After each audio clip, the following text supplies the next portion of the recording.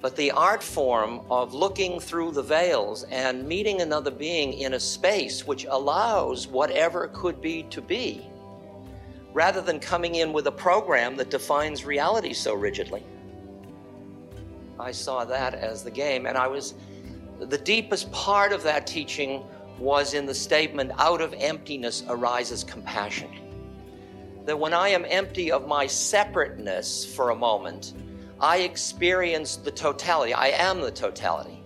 And out of that gestalt, that intuitive gestalt, comes a response. And the response doesn't ignore that suffering or that joy or that reality or that possibility. It's all part of which you can't analytically understand anyway.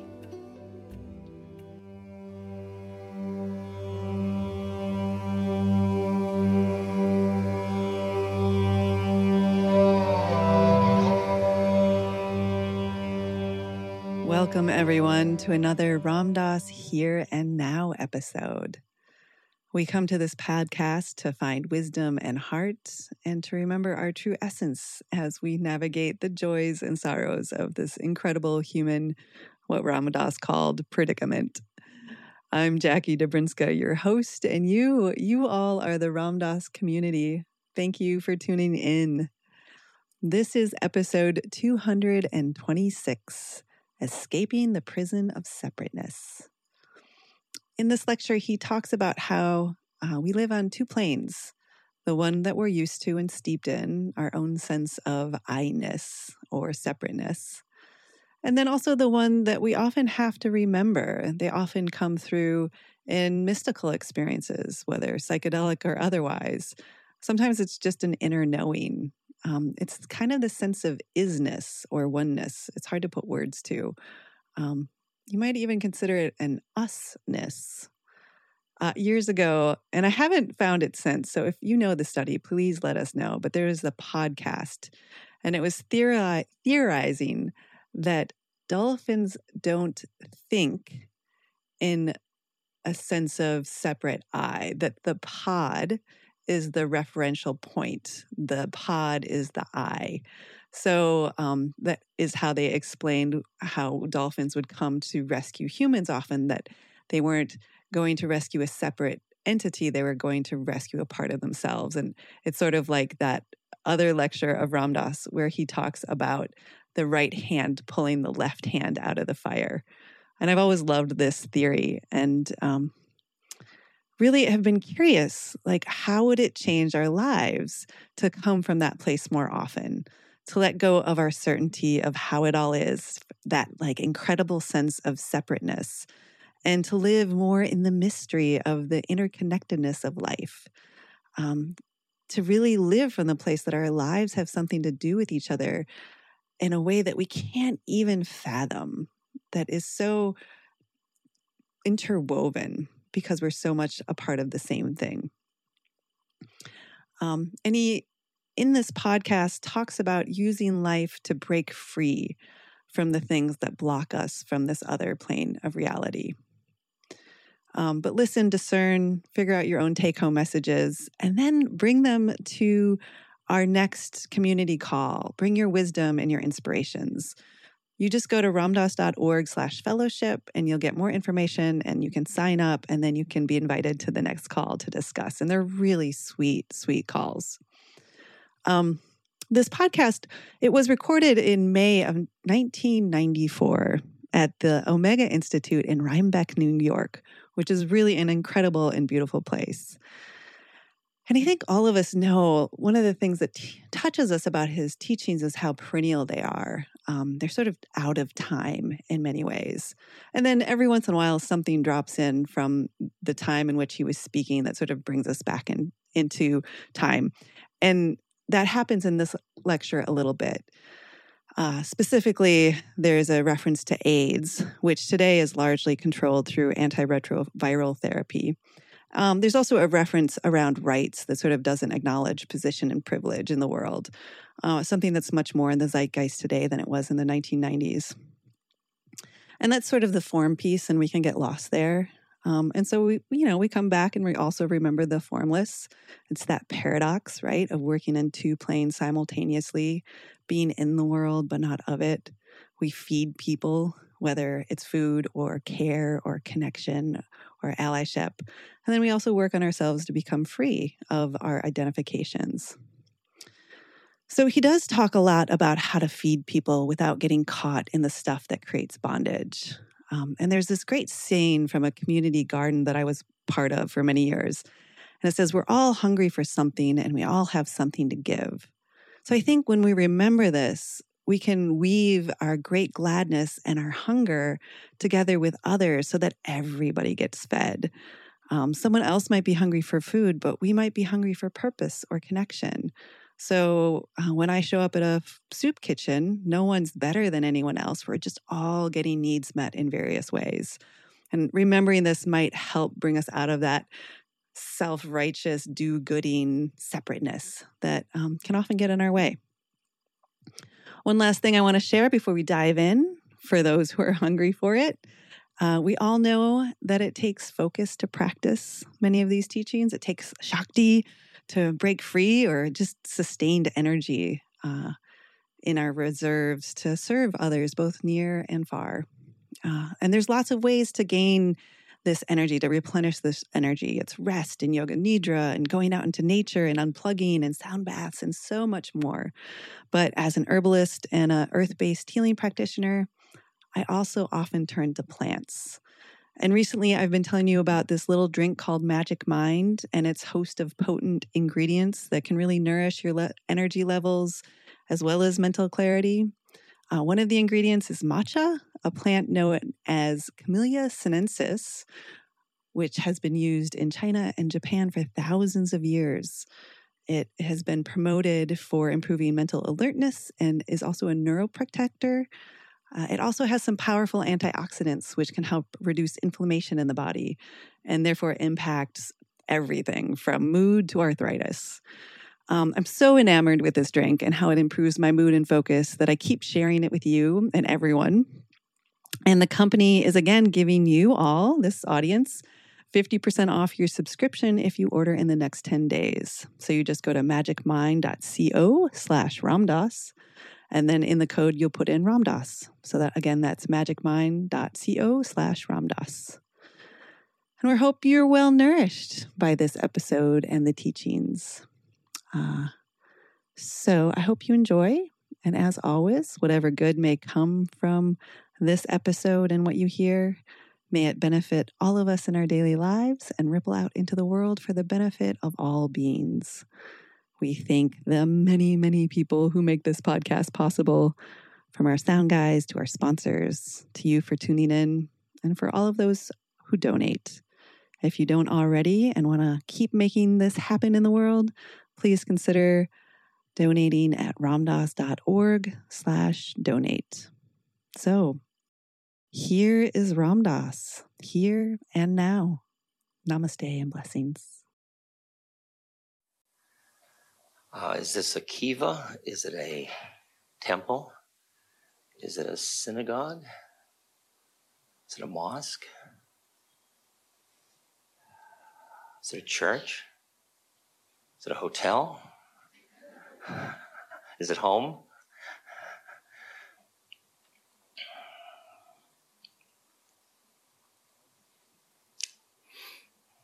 There was a moment when I was on tour once for a very long time, it seemed, 25 years. And I came to another Ramada Inn in some city somewhere. And I came into the room and it had the usual accoutrements of a Ramada Inn. And I sat down on the couch, plastic couch, and I took my holy pictures and I put them on the plastic table.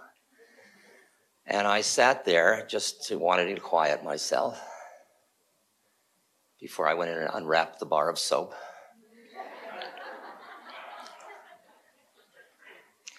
And I thought to myself, well, a couple of more weeks and I can go home. And I heard myself think that. I thought, wow, am I creating suffering? So I got up and I went outside and I closed the door and I walked down the hall and I came back and I opened the door and I yelled, "I'm home."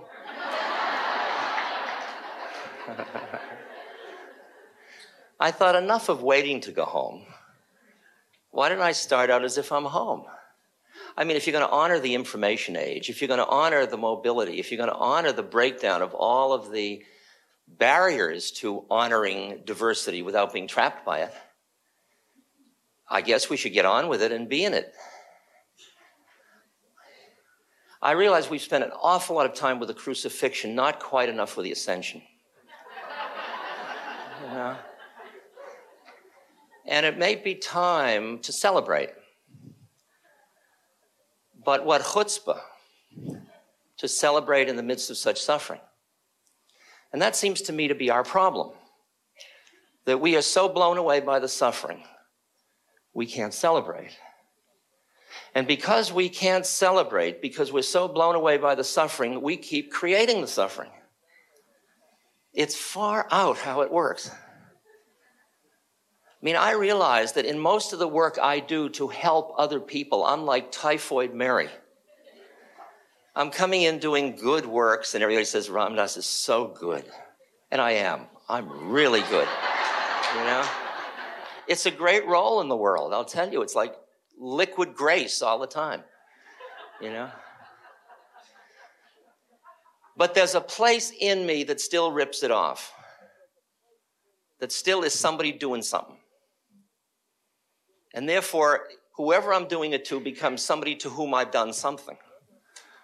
In other words, it distances me from my beloved. See, I kind of, I look at the predicament we are facing.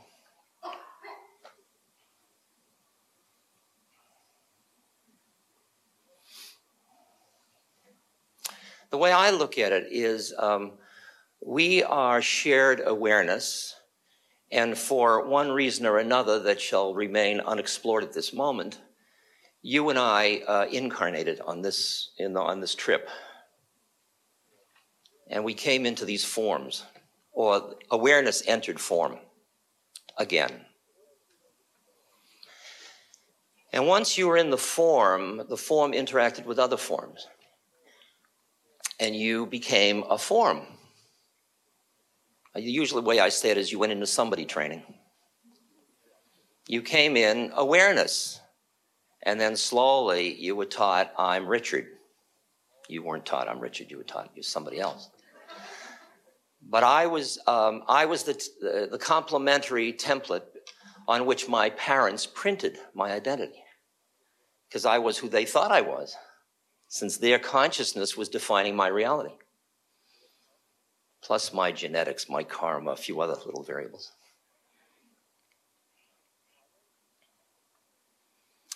So I went into somebody training and I became a somebody.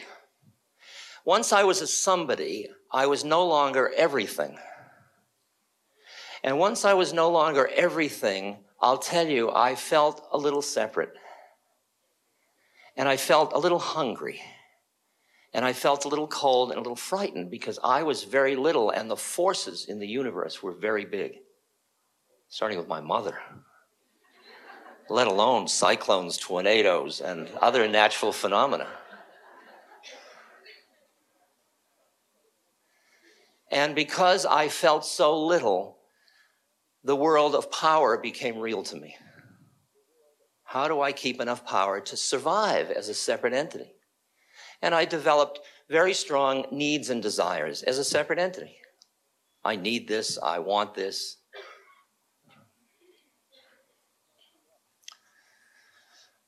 And I grew up being somebody.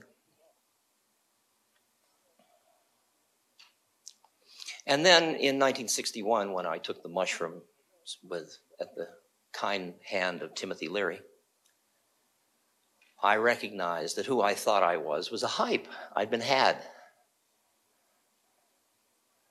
And that what I was much more interesting than that. That I was, in fact, everybody in drag, being somebody. And the minute I tasted that, my whole agenda in life changed. It changed so dramatically I got thrown out of Harvard. My agenda changed because I saw so clearly that I, busy being a somebody, in my actions kept perpetuating the separation between people because I was attached to it in myself. My somebodyness was reinforcing everybody else's somebodyness.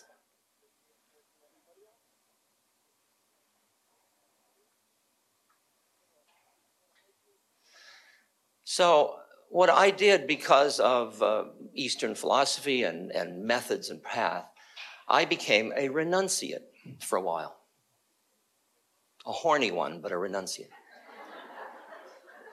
A renunciate that in effect said, the world of stuff is so seductive that I just got to get away from it for a while. I've got to stop reading the New York Times. I've got to just pull back for a moment in order to hear the voices within, which are being dimmed by the trumpets of the culture in which I'm living.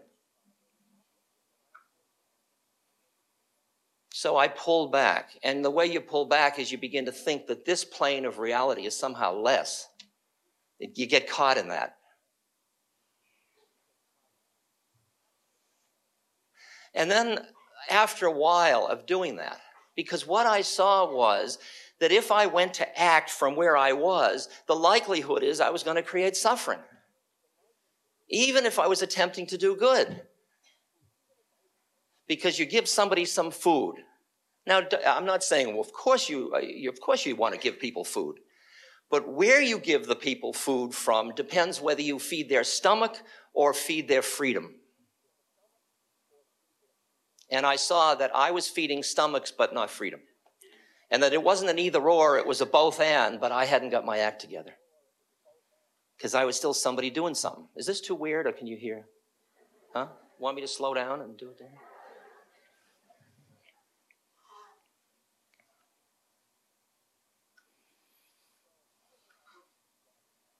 So I got into the strategy, we can't do good until we are good, and then we be good, and then good happens. Got that one? We can't do good till we be good, and when we be good, then good happens. But you don't do it. But it happens anyway. It's the Tao. One does nothing, and nothing is left undone. What I'm basically talking about is learning to live simultaneously on two planes of awareness.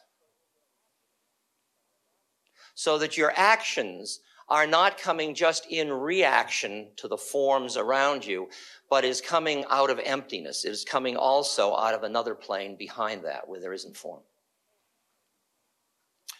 But it's so hard because of the seductiveness of the suffering and the wanting to do something about it. So you get caught in doing and you don't cultivate the being because you're a good person and you can't wait. So we bifurcated in the late 60s. And there were the people that said, look, you can't wait to do good. Go do good. The hell with being good. And the others that said, we better get on with our being or else we're not going to do much good. And we all did our part. And that was all the movements and all the stuff that went on down. And by the mid-70s, we realized that we were all trapped in our practices. The doers burning out. The beers feeling they were cut off from the life force of the universe because they were pushing away the world. I realized that if Buddha's right, that attraction or aversion of mind is the cause of suffering, and if I am averse to my own passions or my own pain or the world's pain or anything, it's got me. It's got me. You can't be phony holy. You can't push it away. You can't go to La La Land. So at that point, I flipped around and said, okay, my yoga of getting free now will be through being in the world. That's what I was told to do anyway. I might as well do it. Because when I said to my guru, how will I get enlightened? His answer was feed people. And I figured it got lost in the translation, so I tried again. I say, how do I know God? He said, serve people. And slowly it turned out that was right. That was my way, because I'm named Hanuman, which is Ramdas, servant of God, which means the name of the Hanuman, the monkey. And it's all it is for me is it is a strategy, a practice, a path that involves service as a vehicle to transcend dualism.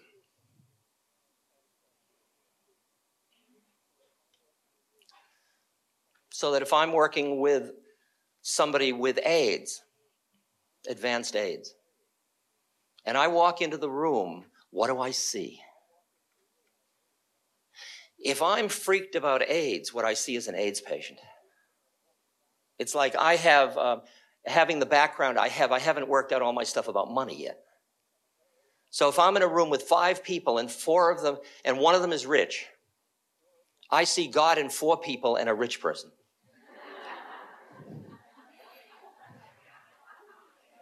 What horrible, how poignant I am. That's the best I can do now. I can't really climb into horrible anymore. It's the way it is.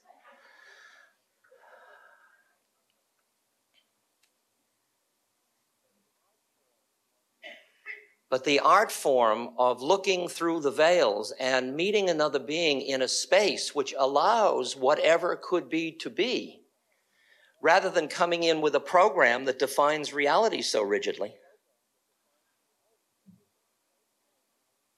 I saw that as the game, and the deepest part of that teaching was in the statement, out of emptiness arises compassion. That when I am empty of my separateness for a moment, I experience the totality. I am the totality. And out of that gestalt, that intuitive gestalt, comes a response. And the response doesn't ignore that suffering or that joy or that reality or that possibility. It's all part of which you can't analytically understand anyway. You can grok it, though. You can, whoops. I wasn't to use the notes anyway.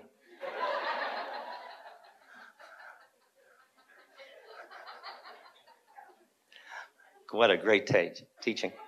I've got great notes. You can't believe, I've got quotes from Durkheim and Einstein and Dalai Lama and Maslow and Thich Nhat Hanh and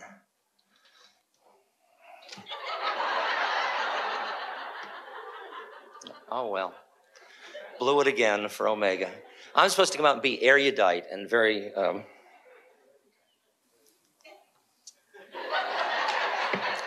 There's a great moment when I just did a lecture on Aldous Huxley in Los Angeles for his 100th birthday.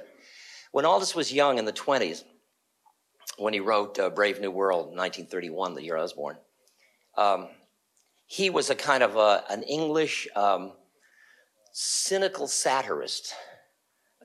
He was the darling of English society because he was so, he had a dry humor, and he was very, very intellectually cynical in a delightful way. And then what happened in the 30s and 40s, he entered into a relationship out of his curiosity about the universe. He entered into a relationship with mysticism. And then he wrote things like The Perennial Philosophy and so on. And he started to change. But the people that had loved him before weren't really ready to go that route. So they started to reject him. And the criticism at that time was he had become a kind of a fuzzy-minded proselytizer that kept saying the same thing over and over. And I thought, of course he would say the same thing over and over. Because once you have touched it, what is it but to say the same thing in 1,000 different metaphors and ways?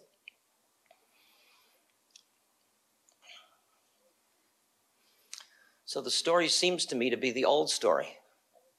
At one point, I was with Tom Berry, a very beautiful, beautiful, beautiful man. And I'm sure many of you know him, an ecologist. And Tom was telling me about giving a lecture in Canada with the Cree and the other nations. And the night before he was to speak to this group of indigenous peoples, He went outside and he looked up at the moon and he said, "What should I say?" And the moon said, "Tell our story." And then he went and he asked a gopher, "What should I say?" And the gopher said, "Tell our story." And he asked the mountain, and the mountain said, "Tell our story." It said, "Tell our story, tell the gopher's story, tell your story, tell our story." In a way, this is our story over and over again. We come into form, we get lost into the form, and then there is an awakening to see our predicament that we are lost in the form. And as long as you're lost in the form, you keep perpetuating the suffering that is the experience of entrapment in form. And if you would free another, you've got to be free. It takes one to know one. It takes one to touch one. But the thing is, you can't wait till you're enlightened to help people. So you're caught in the dilemma because your heart hurts. You can't say, "I'm sorry, you just starved now because I'm working on myself. I'll give you food later." So you do what you can to relieve the pain of our heart, but you do it as an exercise on yourself to become free of somebody doing anything. In order to become an environment for other people where every interaction you have with them is a space in which they can become as free as they choose to be, and there's nothing in your mind that keeps trapping them into being somebody. It takes me how long when I walk into the room with somebody with AIDS before I see somebody with AIDS, not an AIDS patient? How long does it take me before I can look into the eyes with my heart open and be in love with that of me, which is a person which is with AIDS? Not she or he has AIDS, but us is in AIDS or I is in AIDS. How soon before I can accept into myself the immensity of the suffering that is involved in that individual's predicament because they think they are separate. They think they're going somewhere if they die. Ramana Maharshi, the great Indian saint, when he was dying, they said, "Oh, Bhagwan, don't leave us, don't leave us." And they were crying, and he said, "Don't be silly. Where could I go? Where could I go?"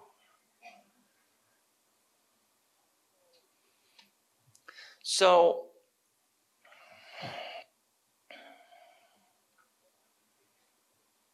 what I experience is that you and I are in a training program. We are undergoing a curriculum. It's called Your Life.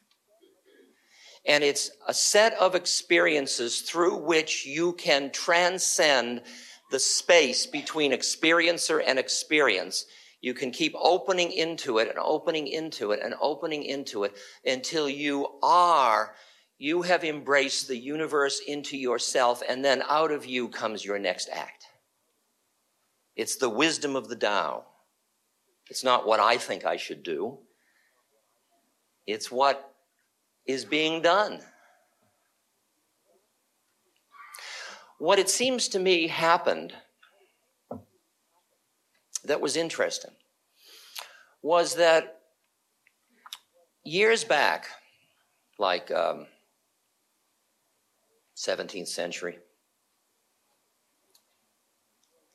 years back, there was an awakening sense of individuality. And yet it was so profoundly enmeshed because of survival necessity and because of geography and so on. It was enmeshed in social systems. Like when I go to India, I'm always blown away by how basic the people's identification is with their role rather than with their personality. And I come back and I realize what a personality cult we are. How addicted we are to a certain set of metaphors or myths to describe who we think we are and what we think our life is about. And we think that's freedom and a step up. But the predicament is that personality is a cloak to be worn lightly. It is a lousy master and it's a great servant. Your intellect, your analytic mind, your conceptual model of who you are and how it all is, that should be part of your, one of your computer programs you can call up when you need it. But to live stuck in a program, how uninteresting. How finite. How finite for an infinite problem.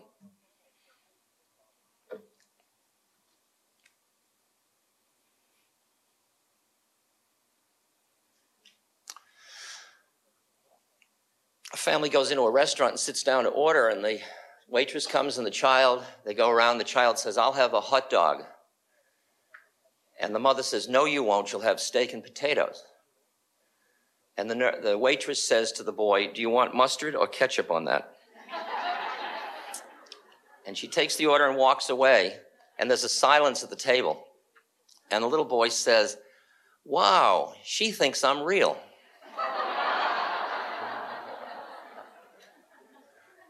I don't know what that has to do. I just like it. Because we get so busy being real. Afraid of death, achieving, accomplishing, needing, solving the world's problems, doing something about something.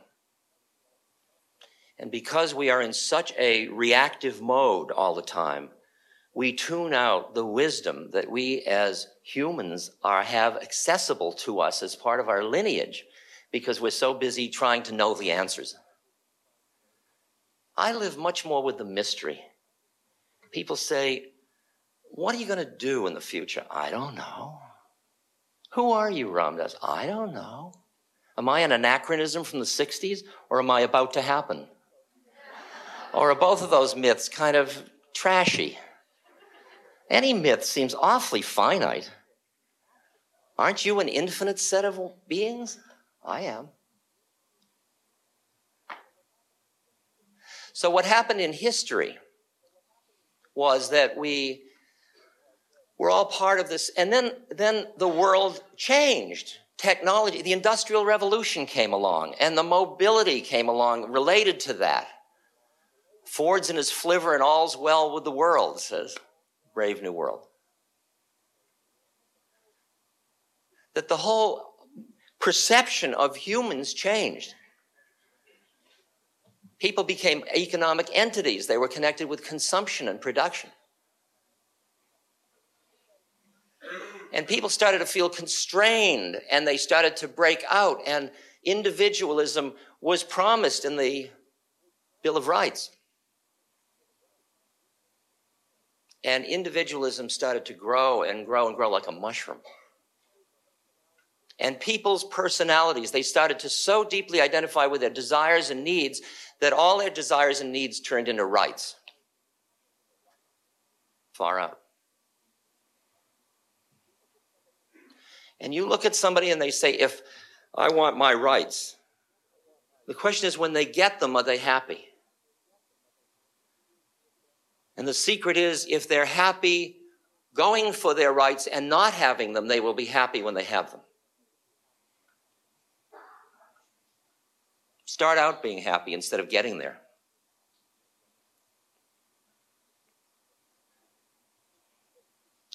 In the 60s, it got so... I think I have to get through the wet part to get you like one quote. It's just, yeah. See, the quotes you missed.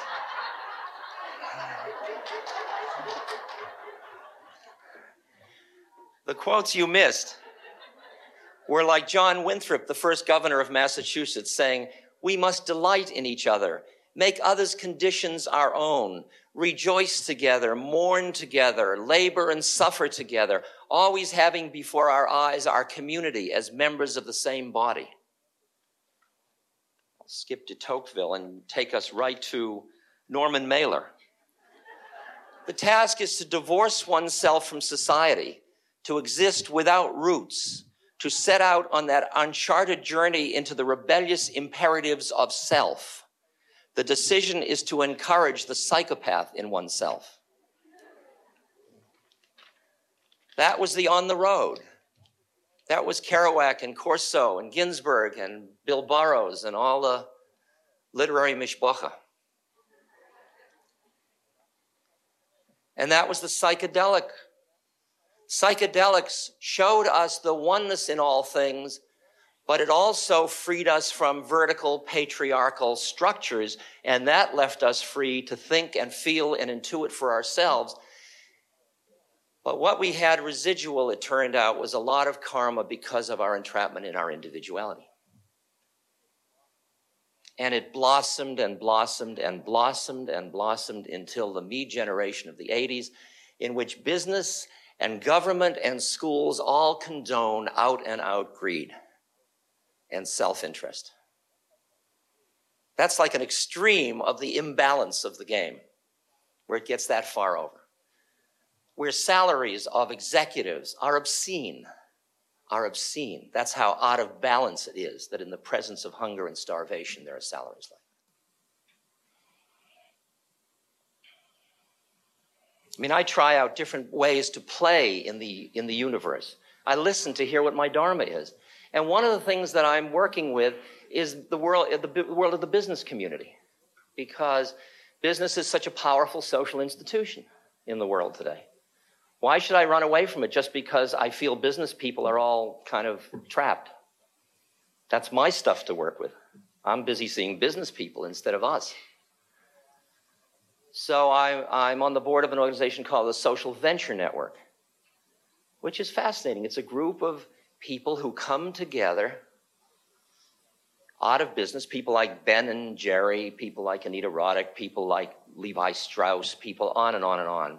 Calvert Fund, all the different people come together to see if they can figure out how to be socially, whether social responsible business is an oxymoron. And basically it probably still is. Because the profit motive uber alles, still. We are marketing, America is marketing to the world the roots of such deep suffering in its zeal to spread the wonders of its technology.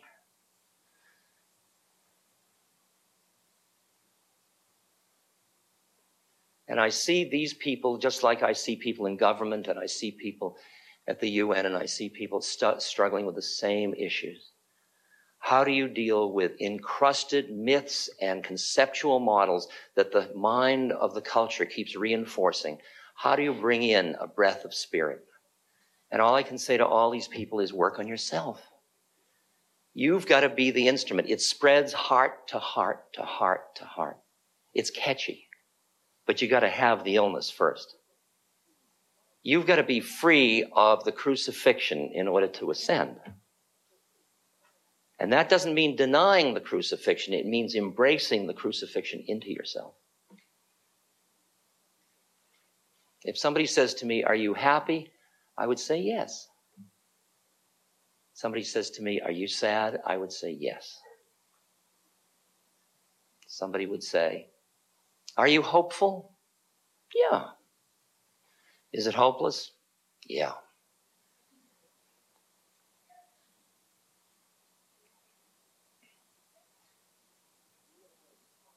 What you and I are required to do is find the equanimity within ourself that is independent of the outcome of the game. As the Gita says, be not attached to the fruits of the actions. It gives two injunctions. It says, don't be identified with being the actor, and don't be attached to the fruits of the action. Then you say, if I'm not identified with being the actor and I'm not attached to the fruits, why would I do it? So don't. Then what happens? Well, that person hurts and I really want to help them. Well, then go ahead. Oh. You and I mean, we're so afraid of our lack of compassion that we kind of feel we have to get behind ourselves and push to be good. We bought Freud's model of the id like it was tofu. You know? But it's only talking about a relative reality. It's talking about one reality. Don't get sucked in by any definition, any paradigm, any model. It's much too constricting.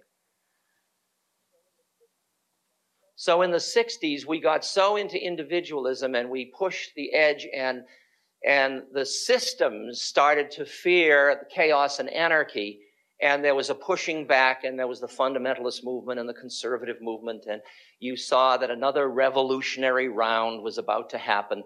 And in the midst of it, you were listening to hear, is there an evolutionary process going on within a revolutionary process?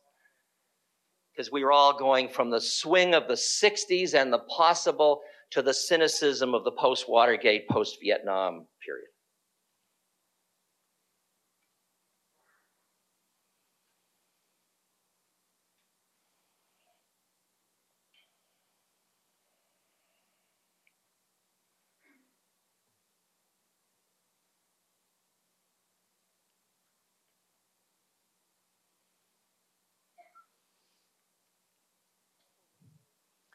A couple with a baby enters a house. They yell, "Mom, Dad, we're home." The older mother and father come out of a back room, all smiles, embrace the couple, and hold the child. The older woman says to the child, "Oh, you've grown so much." And they all go into the kitchen to eat. How does that make you feel? It makes you feel, wow, a coming together. Let me just point out that I got that from an article in the newspaper because the couple with the baby was a rental couple. They charged $1,100 for 3 hours. The money was paid for by a computer engineer in Japan who lived 10 minutes from his parents but didn't have time to visit them. So he hired this couple, and this is a going business in Japan, where you hire people to visit other people. And after the 3 hours, the couple with the baby left, promising to come back again, no doubt. And when interviewed, the older man said, "I hope later we can live with our children." But asked whether they were going to do vacations or what, they said, "No, we'd rather spend our money on having the surrogate family come back." I mean, I just love the fun of the fact that things have changed. I got one more change thing that's too good not to waste, not to waste on you, or to waste on me. You've all seen this, I'm sure. The teacher's list of the biggest school problems. In 1940, it was talking out of turn, chewing gum, making noise, running in the halls, getting out of turn in line. This is the world I grew up in. Wearing improper clothing, not putting trash in the wastebasket. And I could have added playing with yourself.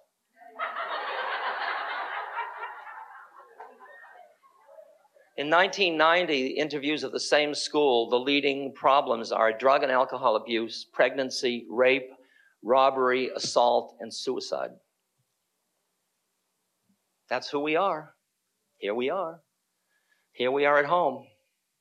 We're all here.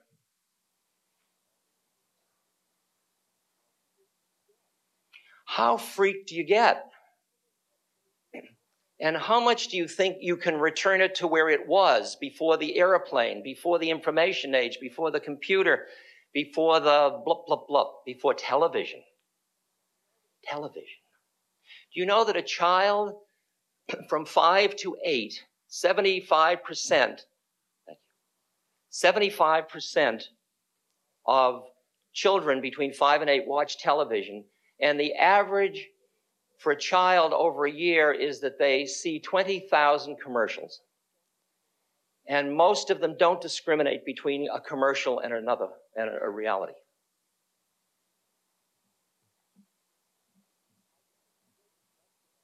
When I gave this lecture last week, I gave a lecture about Brave New World.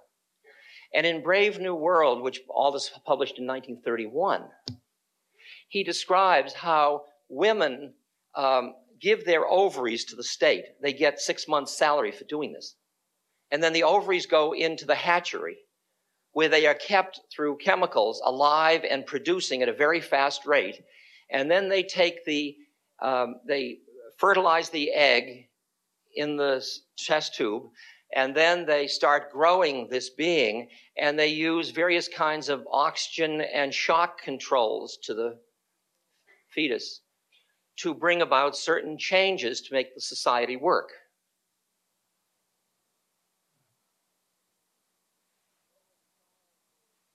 And then when the child is born, the child goes through years of hypnopedia. That means every night in sleep they hear thousands of times, "I'm so happy, I'm so happy, I'm so happy." And thousands of other times they hear, "I hate old things, I hate old things, I hate old things." Or they hear, "I love to buy things."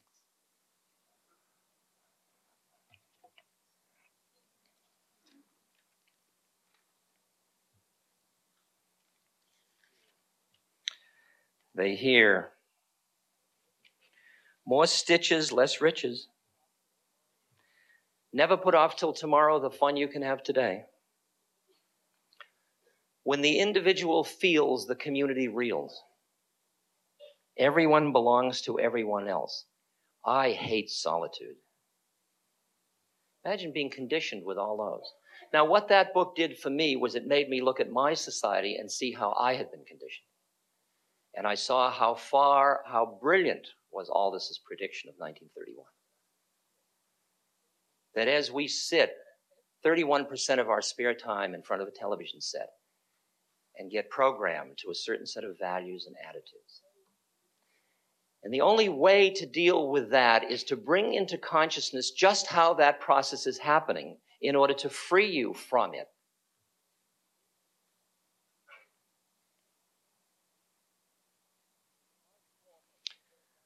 The art form of the whole dance is to be born into separateness, to grow and learn in your separateness, because you have to be lost for it to work. You got to get caught in it. And then at some point to awaken. In Aldous' Island, he had an initiation rite, which used the moksha medicine and various trials. We don't have rituals of transformation. We don't have rituals that bring people. The bar mitzvah wasn't that for me.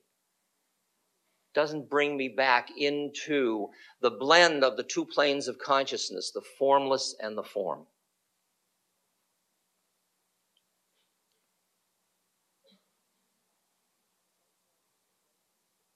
At some point, we awaken to the fact that we aren't who we thought we were. As Buddha said it in his term about anatta, there is no self. There are just sets of phenomena happening. Don't take yourself so seriously. Don't take who you think you are and how you think it should come out and what you think is bad and what you think is good. Have all those opinions, but don't have them. Third Chinese patriarch says, the way is not difficult for those who have no opinions. Try having that for 1 minute. Just 1 minute. I don't think I should. Can you have no opinions and still have opinions? Can you live outside of time and still dance within time? Can you be free of the fear of annihilation and still be an instrument for the healing of the world? Will you become a better one if you are not doing it out of fear, but doing it out of celebratory joy and love? Everything that you absorb this weekend, and I absorb, it's what we become. We become each other. We become the drum and the flute and we become all of it. We become it. And then it's not what you collected. It's not these notes, obviously. Obviously. What you really are ready to hear, you are. And what you are will affect everything you do. See, and it's scary for you to say, well, what should I do? Because we'll hear a lot of what we should do. And my answer would be, it doesn't matter. And you don't want to hear that. That's a scary place to be. The trust that if you say it doesn't matter and you're open to all possibilities, out of it will come, like judo or aikido, the act coming out of the silence that will transform. That will transform. You will be in the existential moment now and now and now and now.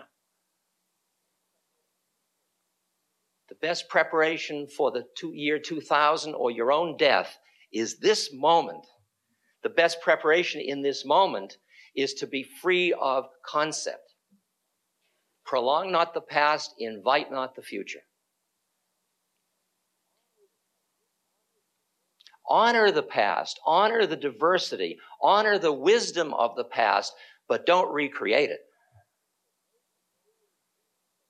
Or maybe you will recreate it, but do it from a place not of fear and of trying to go back, but of opening and listening. So you are virtual reality, and you are all of it. And then out of that will come, ah.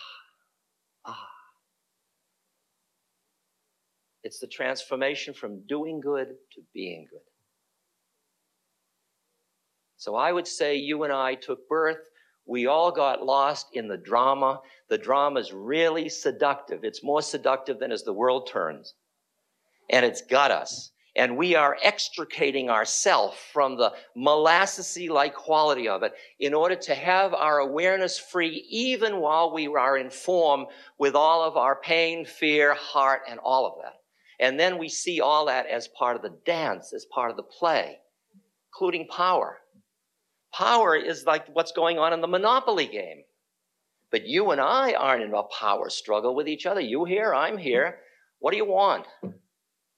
What difference does it make? That's not the stuff of it. If you want to live in a conscious environment, become a conscious person is basically the game. If you want to live in a healing planet, become that which you would do. Not out of trying, but of opening into, of listening your way into the Tao, the way, the elders, the wisdom, the nachas, the whatever level you want, the Sufi joke, whatever.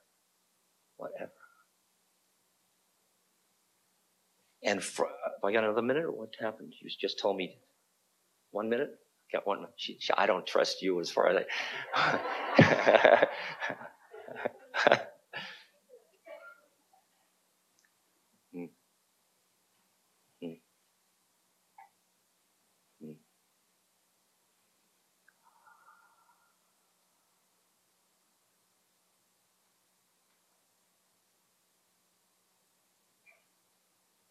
The exercises are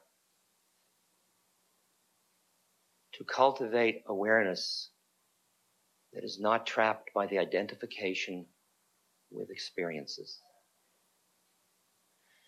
The exercise is, to the extent that you are dancing in form, to play the most fun game, that is, dancing with the beloved. So the earth is the beloved. Your enemies are your beloved. They are all the face of the beloved. And when you really love somebody, you really, really want them to be happy. And it's not a bad gig to just hang out celebrating your beloved. The fact that you're not doing it all the time, everywhere, must be very hard for you. I wish you Godspeed. It's the journey I'm on. I don't know what else to do. Inform to dance with the beloved and do it all in a space of absolute empty immanence. This podcast is brought to you by the Love Serve Remember Foundation and ramdas.org. We appreciate you listening, and we appreciate all the support that you've given us.